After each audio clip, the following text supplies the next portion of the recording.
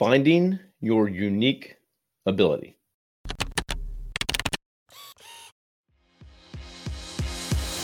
Hey there, I'm Kevin Daisy. And I'm Eric Olson. Join us on our journey to building a $100 million company. What's up, everybody? This is Kevin Daisy. So, do you know what your unique ability is?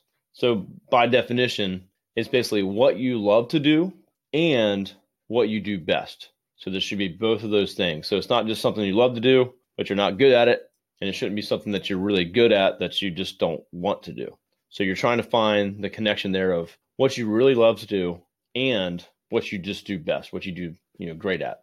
And what we're trying to do is, as entrepreneurs, we might be doing a million different things when we start our business, but you need to start working towards the part that you really love to do, which is probably why you started in the first place, and then delegate and build up a team around you to handle the things that you do not do well or that you do not love to do. So finding out your unique ability as an entrepreneur is very important.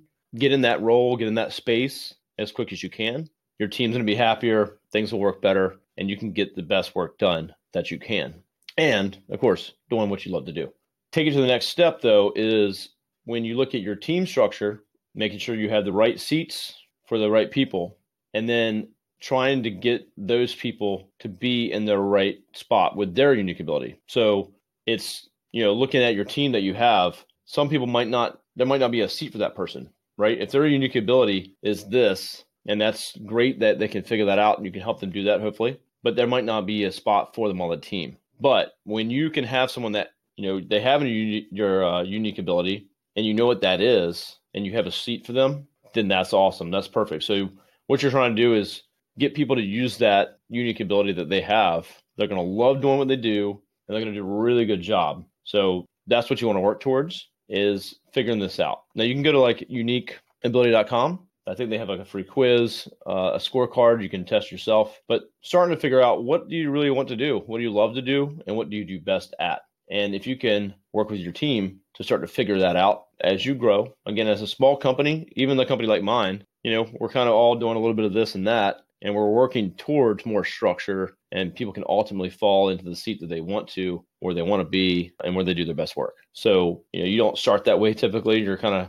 again, doing whatever it takes. And an entrepreneur, you're wearing a lot of hats. But keep in mind, you need to get into the place where you do your best work and you love to do it. That's it. So that's going to help you grow. Make sure your people are the right people and that you have the right seats for them, and great things will happen.